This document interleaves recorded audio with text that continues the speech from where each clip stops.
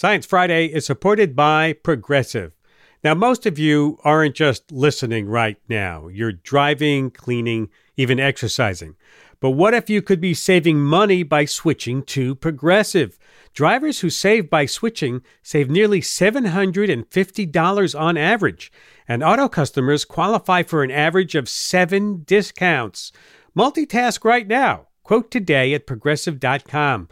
Progressive Casualty Insurance Company and Affiliates. National average 12-month savings of $744 by new customers surveyed who saved with Progressive between June 2022 and May 2023. Potential savings will vary. Discounts not available in all states and situations.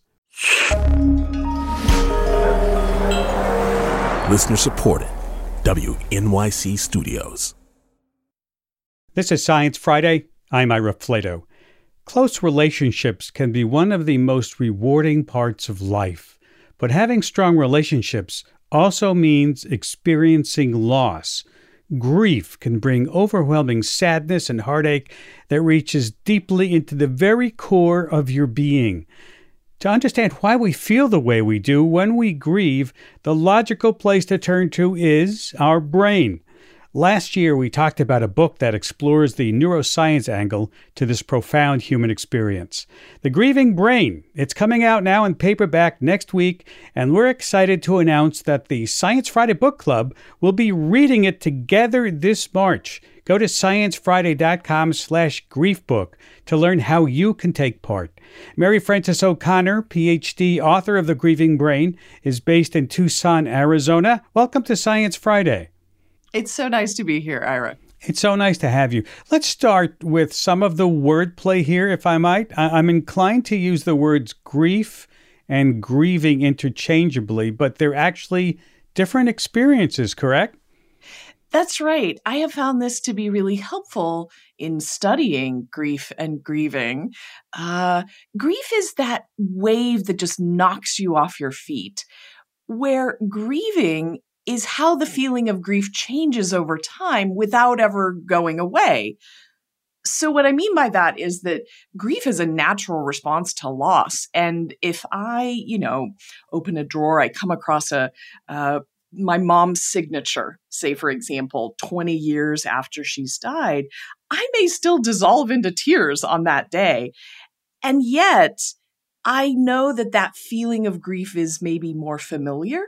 And so it's not the same as it was 20 years earlier. But if we're expecting that we're not going to feel grief anymore, we may start to wonder if we're actually getting any better or if we're adapting the way people are expecting us to. You said when you study grief. How long have you been studying grief? And what do you mean by studying grief? I have been studying grief for a good 22 years now. I started in graduate school because, fMRI technology was brand new back then, and I was absolutely intrigued. So after my dissertation, we brought people back and put them in the neuroimaging scanner for the very first study of grief from a neuroscience perspective. So this was groundbreaking stuff then. Yes, the American Journal of Psychiatry thought it was, at least. Well, when you put them in the scanner, what do you ask of them? We really struggled with, how do you evoke something as deeply intense and personal as grief in such a, sterile sort of hospital-like environment? And what we came up with was what people do pretty naturally. If they're going to tell you about someone who has been, the love of their life, they often open a photo album and show you photos. And so we scanned photos individuals brought us and took words from the stories they told us about their loss and projected those onto goggles that people were wearing in the scanner. So we literally had images of what their brain was reacting to when they were each looking at individual photos of their loved lost one, which was a little unusual at the time. Usually we try to have standardized, stimuli across everyone, but it is such a personal experience that felt important. Please, can you share with us what you've learned? Tell us what is going on in the brain when you look at those pictures or when we lose a loved one? One of the things we realized is that grief is really complex. So it actually involves a bunch of different things that the brain is doing all at the same time. And those include things you might expect, like memory and even things like being able to take someone else's perspective. So encoding of sort of the self and the other, but other things as well, even things like, regulating our heart rate and so forth. You've just described how you show pictures to people who are getting their brains scanned, and that must dredge up memories, correct? What's going on in their brain about these memories? Well, one of the interesting things is the brain is very complex, and we can actually be using two streams of information at the same time. So you're absolutely right. One aspect is memory. We're thinking about times we spent with the loved one, maybe even seeing the loved one decline over time or being there when they passed away or getting that phone call to tell us that they have died. But interestingly, we also have to think about the bond. So in the human brain, there is a bond created when we, come to be a parent or we become a spouse. That bond is very strong and comes along with some beliefs. And one of these beliefs we have is that person is going to be there for us. No matter what, that person is there. What that leads to is these two streams of information. On the one hand, you know that they're gone, but on the other hand, it sort of feels like they're going to walk through the door again. And so that can be very confusing for people. I think it takes a long time for the brain to be able to predict, no, I'm not really going to see this person again, and all the emotions and what that means that comes along with it. So does that mean that in the brain cells have to physically rewire themselves for the new reality? That's exactly right. So even in simple things, in a mouse, if you put him in a box every day and he sees, some blue Lego item, after a number of days, if you take the Lego out and you put him back in the box, there is still a ghost trace of that block. Because the rat is expecting it, there are neurons that fire when he is in the area where that block should be. Now, this persists for a number of days, but imagine for a life that is so intersected with another person. Everything we do and think and plan is involved with this other person. The brain literally has to create new wiring to understand what's happening. And that takes time. It does take time. It turns out that time is one of the most important things, but actually experience is another important thing. Something we sometimes see is that people have a lot of difficulty with grief and start avoiding situations or conversations or even people that remind them of the loved one, because it's quite painful. But it turns out that kind of avoiding doesn't give our brain a chance to learn the new reality. Yeah, grief can feel like such a physical event. Yeah. Can't it? It really can. I think it is a physical event, in part because it's physically happening in your brain. Usually when we say that, of course, we're referring to the bodily feelings. But really, those changes, for example, some work by Zoe Donaldson at University of Colorado Boulder shows that there are specific neurons in rodents that pair bond. Some of you will have heard of them called voles. There are specific neurons that are activated just when that vole is approaching their one and only. And the number of neurons increases as that bond gets stronger. And so if you think about then all the things that have to happen in order to be able to predict this person isn't going to be back and understand what that means, it's pretty complicated and really is a physical process. Yeah. You talk in your book also about how grief can actually cause physical ailments. Well, the term the broken heart phenomena is something, we think of as a metaphor or we think about that in terms of sort of a poetic way to put what we're feeling. But we actually know from epidemiological research that it is true that when a person has lost their spouse, their own risk of mortality goes up. For men, it goes up twice as high than their married counterpart for the first 6 months. And it goes up in women as well, not quite as high. And so we know that connection is a lot about physiological regulation. We really, being with our loved ones is extremely rewarding and it feels safe.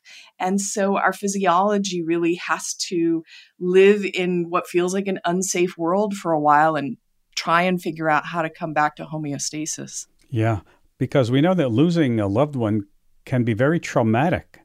Yes. Do trauma and grief overlap? We used to think that grief and depression were the same thing. And sometimes we even thought grief and PTSD might be the same thing, depending on how the loved one died. But some work by Richard Bryan at the University of New South Wales in Australia did neuroimaging scans of people who had a severe form of grieving. And it actually looked different from PTSD and from major depressive disorder in the brain, recruiting different parts of the brain, recruiting the orbitofrontal cortex when people who had this severe grief looked at pictures of people with sad faces. So knowing that there are some biological differences or neurobiological differences really reinforces what we see clinically, that PTSD and grief, they are different. That is interesting. You say in your book that many people who lose a loved one turn to religion to help them understand what has happened and where their loved one may have gone. Is there science that backs up this connection? I think, as a neuroscientist, it isn't so much that I'm trying to figure out if religious beliefs are true, but rather, what does it do for us if we have religious beliefs? So on the one hand, we know, often being a religious person comes along with having a religious community. And we know social support is really important. And we can see that in studies. The other thing that sometimes happens for folks, though, is that they get into a lot of concerns about guilt, sometimes even feeling that they are being punished for what has happened. And this can be really problematic for people in trying to understand the meaning of what they're going through. We have to take a break, but when we come back, more about how our brain processes grief with author Mary Frances O'Connor. For so many Black people, The Wiz feels like home. The new stage revival has Broadway buzzing, and as it gears up for a national tour, we'll consider the impact this story continues to have 50 years down the yellow brick road. I'm Kai Wright. Join me on the next Notes from America as we pay tribute to The Wiz. Listen wherever you get your podcasts. This is Science Friday. I'm Ira Flato.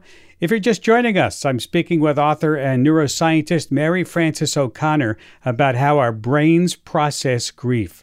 Her book, The Grieving Brain, is our March pick for the Science Friday Book Club. And you can go to sciencefriday.com/griefbook to find out more. Are there medications designed to alleviate or help people cope with grief?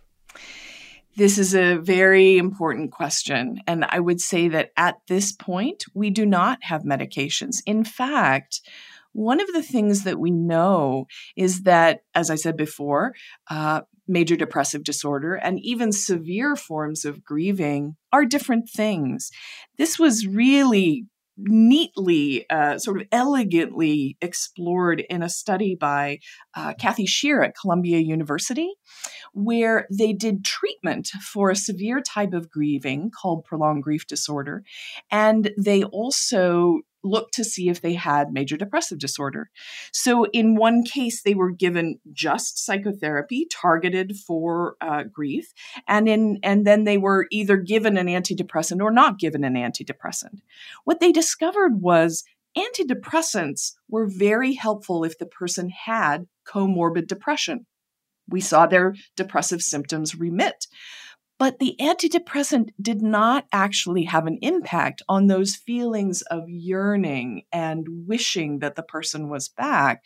That type of emotional pain was not actually helped by the antidepressant. And that was very helpful, again, in helping us distinguish between these difficult experiences. Do you suspect, though, that when someone is grieving and it's quite obvious how much they're suffering, that somebody, a psychiatrist or their physician may prescribe an antidepressant just to give them something when they don't actually need it? This is a bit of a challenge. I think, there hasn't been a lot of education in medical schools, frankly, in psychology training either, about grief. It really is in its infancy. And so often, because just as you say, doctors are empathic. They see this person, they want to give them something. Sometimes they'll prescribe an antidepressant, even sometimes when the patient says, I don't really feel depressed. But the other problem is that a lot of people who are grieving have difficulty sleeping. And so a doctor will often prescribe a sleep medication. What we know about that is the difficulty sleeping that comes with bereavement is a temporary situation. It is incredibly difficult, but it is also temporary. And those sleep medications tend not to work well in the long run, and yet people tend to stay on them, sometimes because coming off of them is difficult. So it's more important to think about, for example, cognitive behavioral therapy for insomnia, what we call CBTI, which is a way of thinking about supporting the natural sleep cycle through behavioral means and enabling that person to get back into a rhythm naturally so that in the long term, they don't have these sleep difficulties. Now, your book was written pre-COVID, but it's very timely for right now, I would imagine. So how much grief is happening in the world because of this virus? I mean, has this pandemic changed how you look at grief in some ways? It has in some ways. I think there's been a lot of discussion about grief, but what we know from evidence in the United States, some modeling done by some sociologists demonstrated that for every person who has died, there are about 9 loved ones who remain, who are survivors.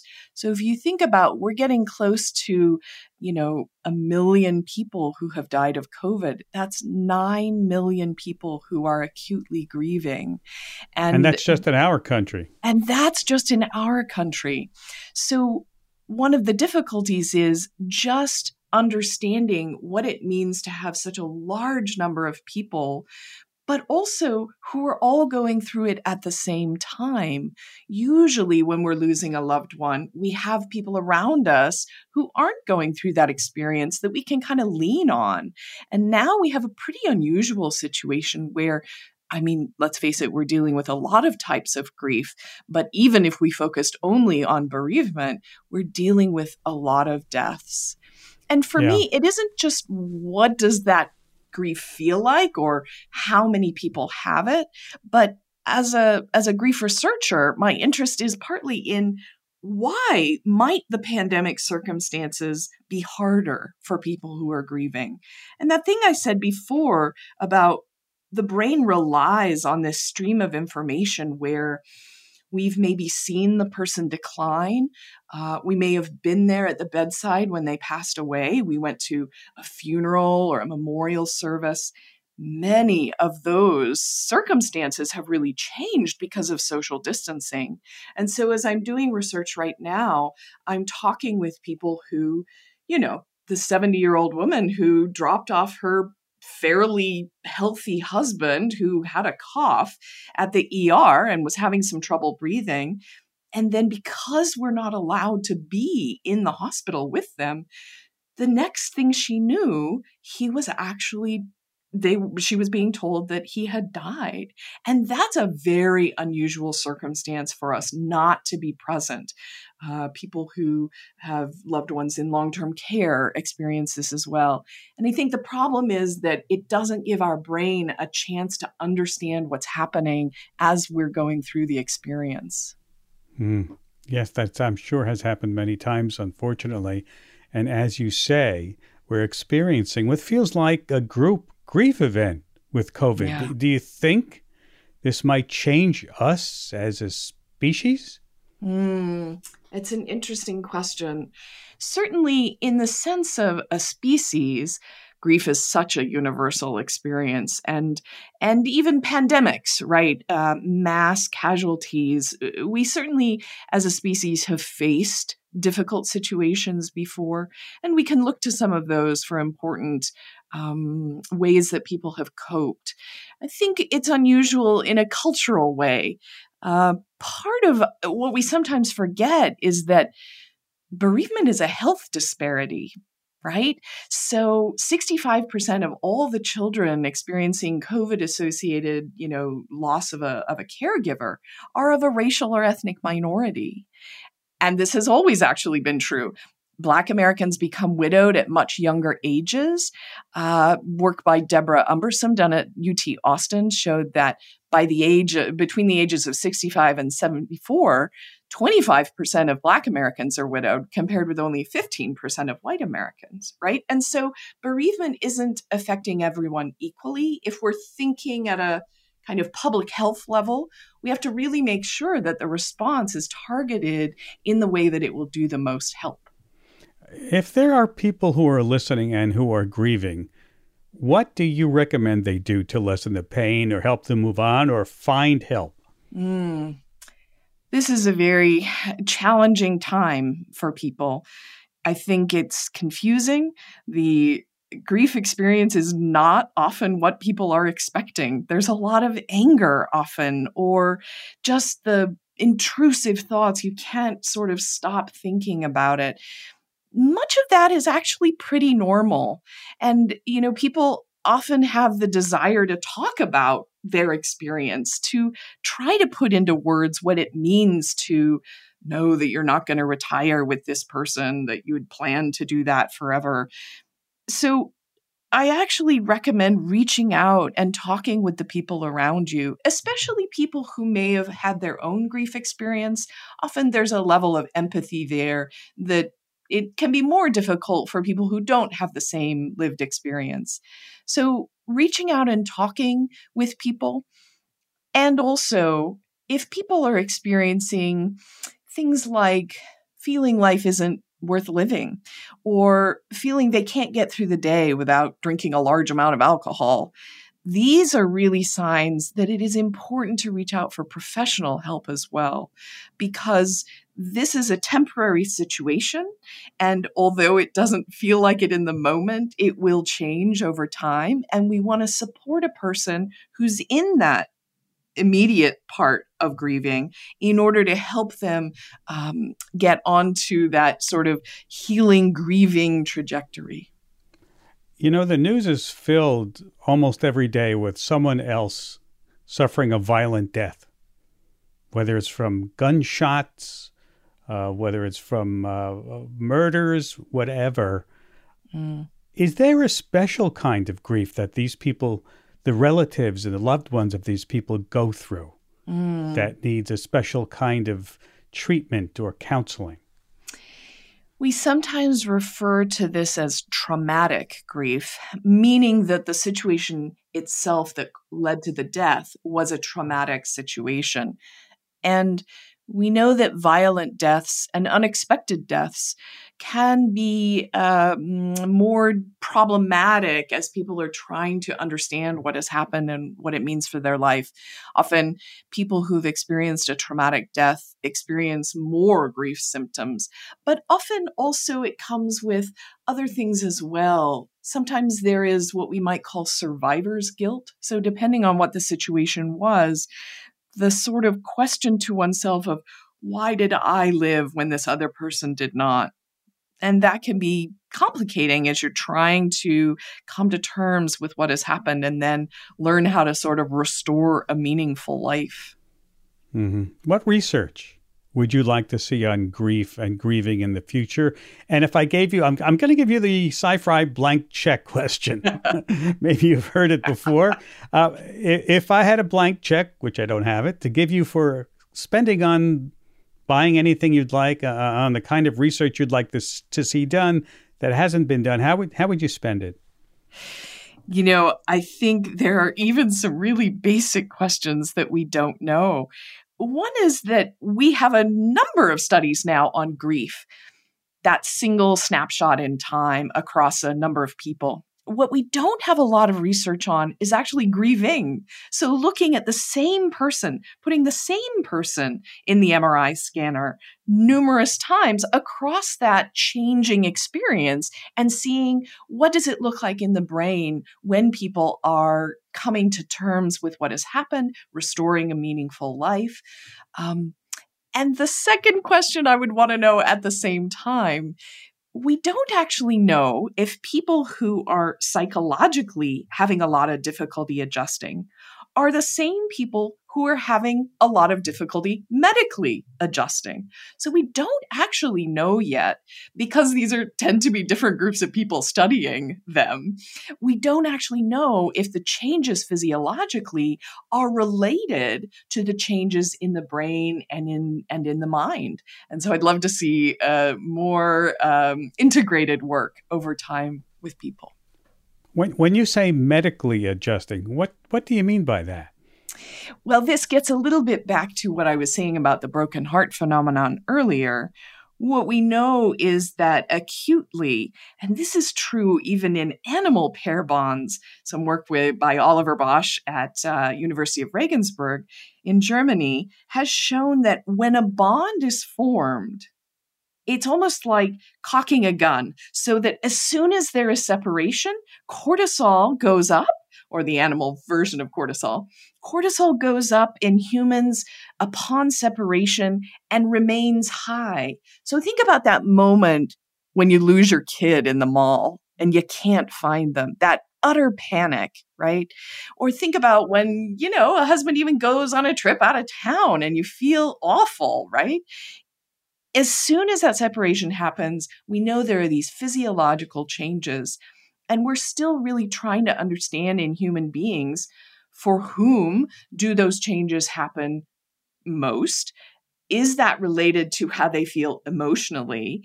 And then are there things that we can do to help sort of support the body as it deals with this stress hormone imbalance in order to improve their experience and even improve their medical situation in that initial period of grief? If you're just joining us, I'm speaking with author and neuroscientist Mary Frances O'Connor about how our brains process grief. Her book, The Grieving Brain, is our March pick for the Science Friday Book Club. And you can go to sciencefriday.com/griefbook to find out more. This is Science Friday from WNYC Studios. You told me earlier that you've been studying grief for over 20 years. Does it get to you, studying grief? This is a really common question for me.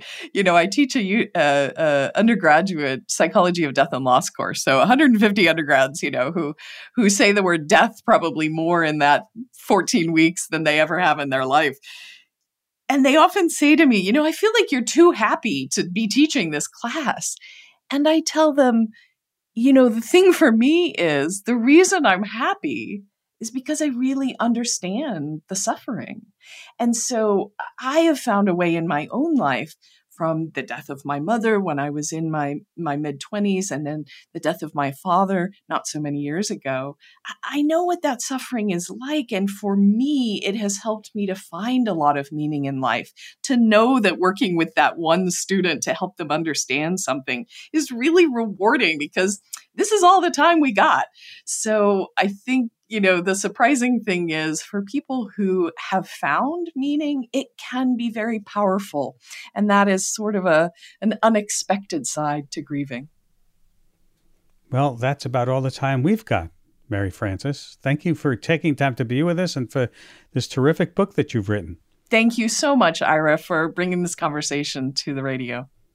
Mary Frances O'Connor, author of The Grieving Brain. She's based in Tucson, and we are excited to announce the Science Friday Book Club will be reading The Grieving Brain together this March. And if you're interested in joining the conversation about how grief affects our brains and what science can tell us about love and loss, go to sciencefriday.com/griefbook.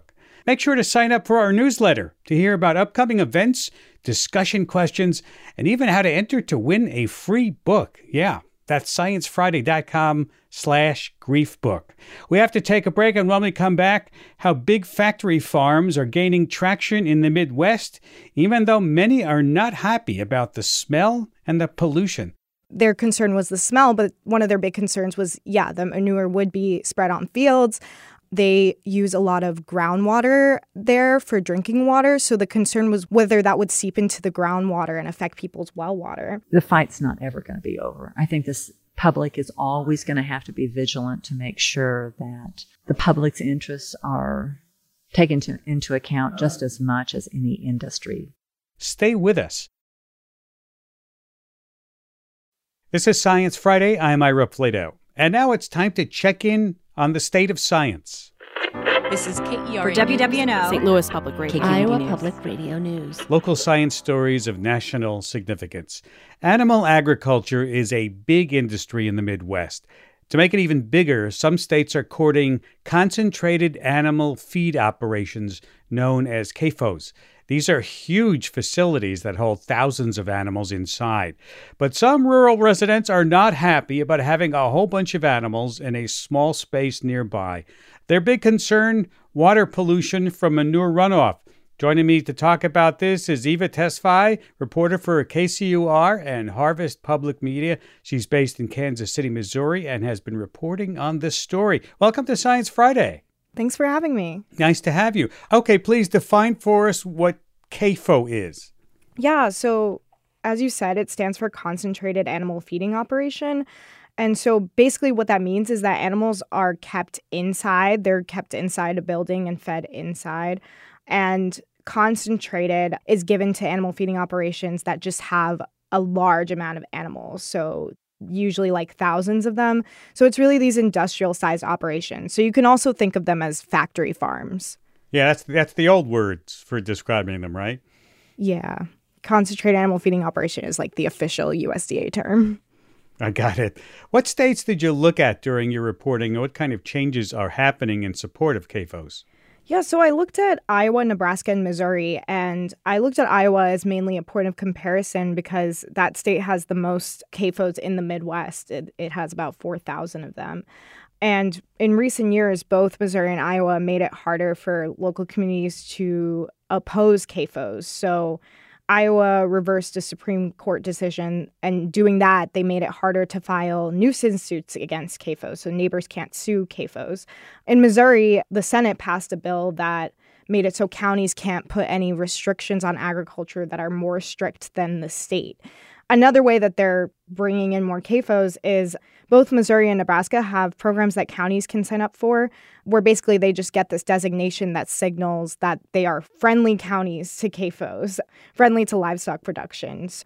And the things that they have to agree to in order to get these designations are usually promising to not enact regulations or more restrictions on these operations. So a lot of what's been happening has been about preventing more local restrictions or regulations or local opposition to CAFOs. Like legal loopholes. Speaking of that, what are some of the big complaints people are having about CAFOs? So a huge thing is the smell. If you go near any CAFO, you will immediately be hit by the smell of the manure. Did you find that yourself? Did you find that? Yeah, I went to a few CAFOs in Missouri outside of them, and they actually didn't have the pigs there, but I could still smell how bad it was. And I was still starting to get a headache from the ammonia. And the people who live there, describe it as literally being unlivable. They can't be outside when the wind brings that smell their way. So it is really, really bad. The other thing is that, these operations produce huge amounts of animal waste. It can be millions of gallons a year. And in order to dispose of that waste, they have to spread it on fields. So they don't discharge directly into water or anything like that. But water pollution is still a concern because the manure that's spread on fields runs off into our waterways. And one of the big concerns is nitrates. Nitrates from that runoff can go into, especially here in the Midwest, can go into the rivers that go into the Mississippi River, which contributes to the dead zone in the Gulf of Mexico. Nitrates can also cause harmful algae blooms. Research in Nebraska is also linking high nitrate levels to pediatric cancer. So water pollution from these CAFOs is a huge concern, not only for the people who live in the area who drink that water, but also further downstream. Now, if people want to protest against this and they really want, to voice their concerns, I know you've talked to people there. You talked to one woman, Susan Williams, in Cooper County, Missouri. How did this CAFO situation play out there? Yeah, so Susan Williams, she's a farmland owner in Cooper County, and basically, a few years ago, a CAFO announced that it would be moving in less than a mile from her home. So basically what she did was she got a bunch of people, and she also got the health department involved. Their concern was the smell, but one of their big concerns was, the manure would be spread on fields. They use a lot of groundwater there for drinking water. So the concern was whether that would seep into the groundwater and affect people's well water. So that health department passed some regulations on manure and air quality. But then what happened right after that, Senate bill that I spoke about earlier, that passed. And so now she and Cooper County are suing the Missouri government for passing that law that basically said they couldn't enact those regulations and restrictions on CAFOs. So that case went to the Supreme Court, so they're waiting for the decision on that. But, she told me she's basically doing everything she can. Basically, here's what she said about fighting CAFOs. The fight's not ever going to be over. I think this public is always going to have to be vigilant to make sure that the public's interests are taken into account just as much as any industry. She is optimistic because it seems like there is more of that people paying attention to this than before. There is more of that vigilance. So what do we know about how CAFOs have worked in other states, for example, in Iowa? Yeah, so Iowa has a lot of CAFOs, and we also know that's partly because of the protections for animal agriculture in that state. I also talked to a researcher who studied right to farm laws. Her name is Dr. Loka Ashwood.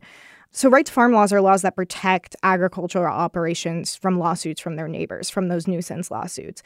And basically every state in the United States has some form of those laws.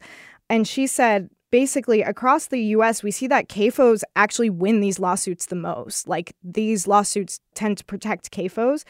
And small farmers are the ones who are losing them the most. So a lot of these laws got passed because people wanted to protect farmers, but it's the small farmers that are actually losing. That is interesting. Well, so what is the agriculture industry response? What did they say in support of CAFOs? Yeah, so I talked to Mike Deering from the Missouri Cattlemen's Association, and this is what he had to say about it. It's food security, it's the food supply chain, and to make sure that we are keeping that local and not having to import. And so we have to encourage growth. Basically, the argument is that it's really necessary for economic growth, especially in states like Missouri, Nebraska, and Iowa, where agriculture and the livestock industry is one of the main economic sectors. And some also argue that it provides needed employment in rural communities. The EPA recently said, though, didn't it, that it plans to look into this CAFOs issue? Well, they had an announcement, right? Yeah, so nationally, the EPA doesn't actually have very strict regulations on CAFOs, but a couple weeks ago, EPA said it was going to study whether they should update their regulations on CAFOs. And so this was after environmental groups pressured them last year with a lawsuit. I talked to Iowa Food and Water Watch, which was one of the groups that spearheaded this, and they basically said they were turning their attention to getting national change because states like Iowa and Nebraska and Missouri, are really not regulating this industry. So they're really looking to get some national changes to get these states to start regulating more. Well, I want to thank you. This is really interesting and something I know that you'll be following, Eva. I want to thank you for taking time to be with us today. Yeah, thanks for having me. Eva Tesfaye, reporter for KCUR and Harvest Public Media. She is based in Kansas City, Missouri. This is Science Friday. I'm Ira Flato. As the effects of our climate crisis become more visible everywhere, artists are reflecting those changes in their work. Sci-Fi producer Dee Peterschmidt spoke to one of those artists, folk musician Daniel Bachman, about his new album and how the recent floods and wildfires in Virginia shaped the music's creation. To start things off, here's a clip of one of the songs from the album 540 Supercell.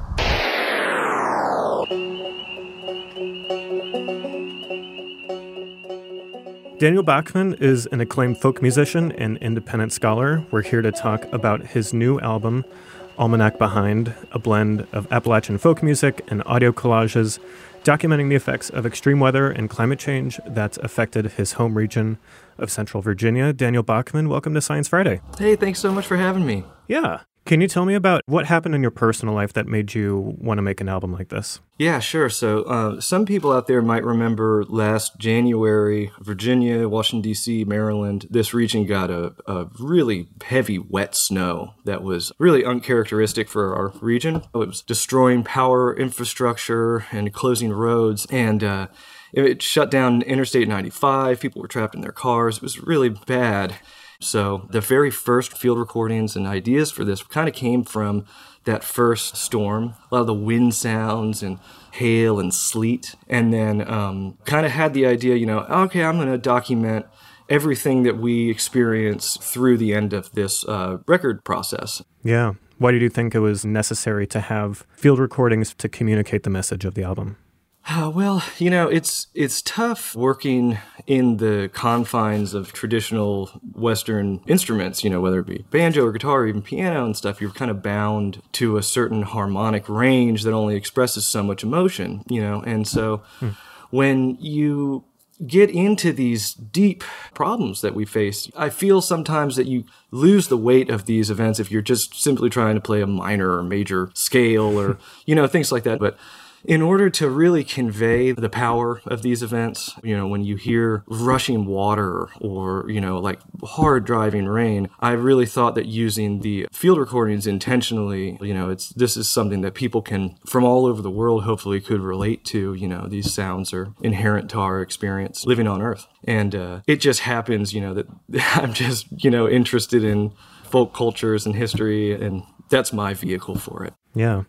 Appalachia has this incredibly rich history of not just storytelling, but passing those stories down. And as you've mentioned, you've done quite a bit of your own historical research on the cultures and folklore of Virginia and its music. Can you talk a bit about that work and if you wanted Almanac Behind to be in conversation with that history and tradition? Yeah, there's a tradition of documenting events, and especially natural disasters in folk music. Charlie Patton has High Water Everywhere. There's Dry Well Blues. Uncle Dave Macon has Tennessee Tornado. So yeah, I was definitely aiming for that energy creating this piece. I kind of wanted it to be a contemporary document of these events. It's definitely abstract, but I do like to think that it does kind of fall in line in that history and music. Yeah. I mean, it's abstract, but even though the subject matter is pretty dark, to me at least, it was very calming to listen to. I've listened to the album a few times, and you weave emergency radio broadcast transmissions into the album, and then you follow them up with solo meditative banjo.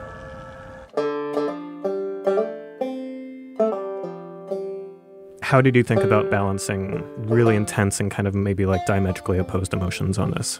Yeah, well, there's a lot of waiting in these events. The time between when, you learn over the radio broadcasts or whatever, how you hear about these things coming, there's a calmness, that you almost feel. Even if they do hit like a train, you can see them coming. And I was hyper aware of weather while I was documenting it. I had my field recorder by the front door, and at any time that we were going to have weather that was going to produce a good audio sample, I was ready to go out there and stuff. It was pretty wild to put this thing together. Yeah. I read that you involved your friends and family to help you gather the sounds on this album. It felt good to bring family and friends in it. I did ask my friend Will Thornton, who's a sound artist from Fredericksburg, if he could contribute some of his flood recordings. So in the section where you hear the waters rising and electrical lines snapping and stuff, that's actually the sound of 5 major rivers in Virginia at flood stage all at once.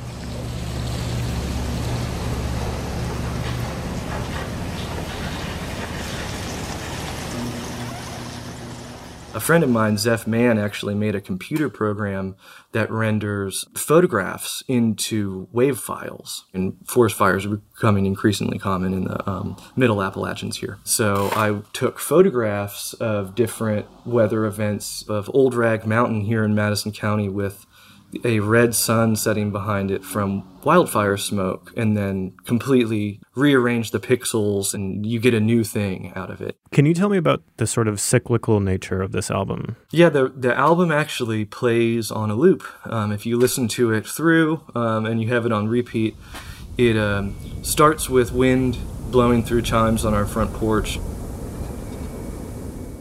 And as, you know, the cleanup efforts are happening towards the end of the record, you can hear the chimes and the wind picking up again, kind of hinting at, you know, that this is a repeating cycle, you know, that we're entering. And if I can quote Professor Bill McGuire's new book, Hot House Earth, he suggests, you know, that we might not be experiencing extreme weather anymore, but simply just weather. You know, these events are increasingly the norm. So that's kind of what I was getting at, you know, with the looping nature of the record. You know, one of the things, without getting too far out, that I actually really liked about working on this record is that it did feel like I was working collaboratively with non-human partners. You know, just being with these weather events, working with them to create a piece of art. That's the energy that I like, you know, that is making me feel better in these times a little bit, you know, working with these forces in the earth instead of constantly trying to, you know, push them away or whatever. Totally. I love that idea. What do you hope people take away after listening to Almanac Behind? Well, currently, you know, how we talk about climate change, I think there's a real tendency in the U.S. right now to kind of put it off. But, you know, we really are seeing these drastic earth changes happen constantly all over the globe. And so I made this album, you know, as a way for me to kind of participate in climate activism that I see other people doing that I'm really inspired about, and just, you know, hope that it serves as a document. But yeah, this is the way that I feel that I can best participate in raising awareness of, you know, what's happening to our earth. Yeah. Well, thank you. I really recommend people check out the album. If you go to our site, you can watch the film that accompanies Almanac Behind. That's at sciencefriday.com/climate songs. Daniel, thank you so much for your time, and thank you for the album. It's really special. Well, thank you so much, too. This is such a pleasure. That was Daniel Bachman, musician and independent scholar.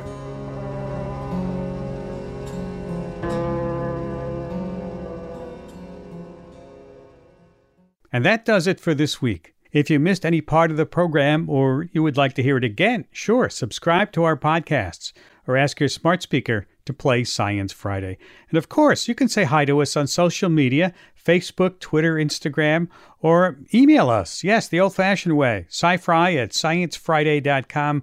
Please send us feedback. Tell us what you'd like us to cover. Have a great weekend. We'll see you next week. I'm Ira Flato.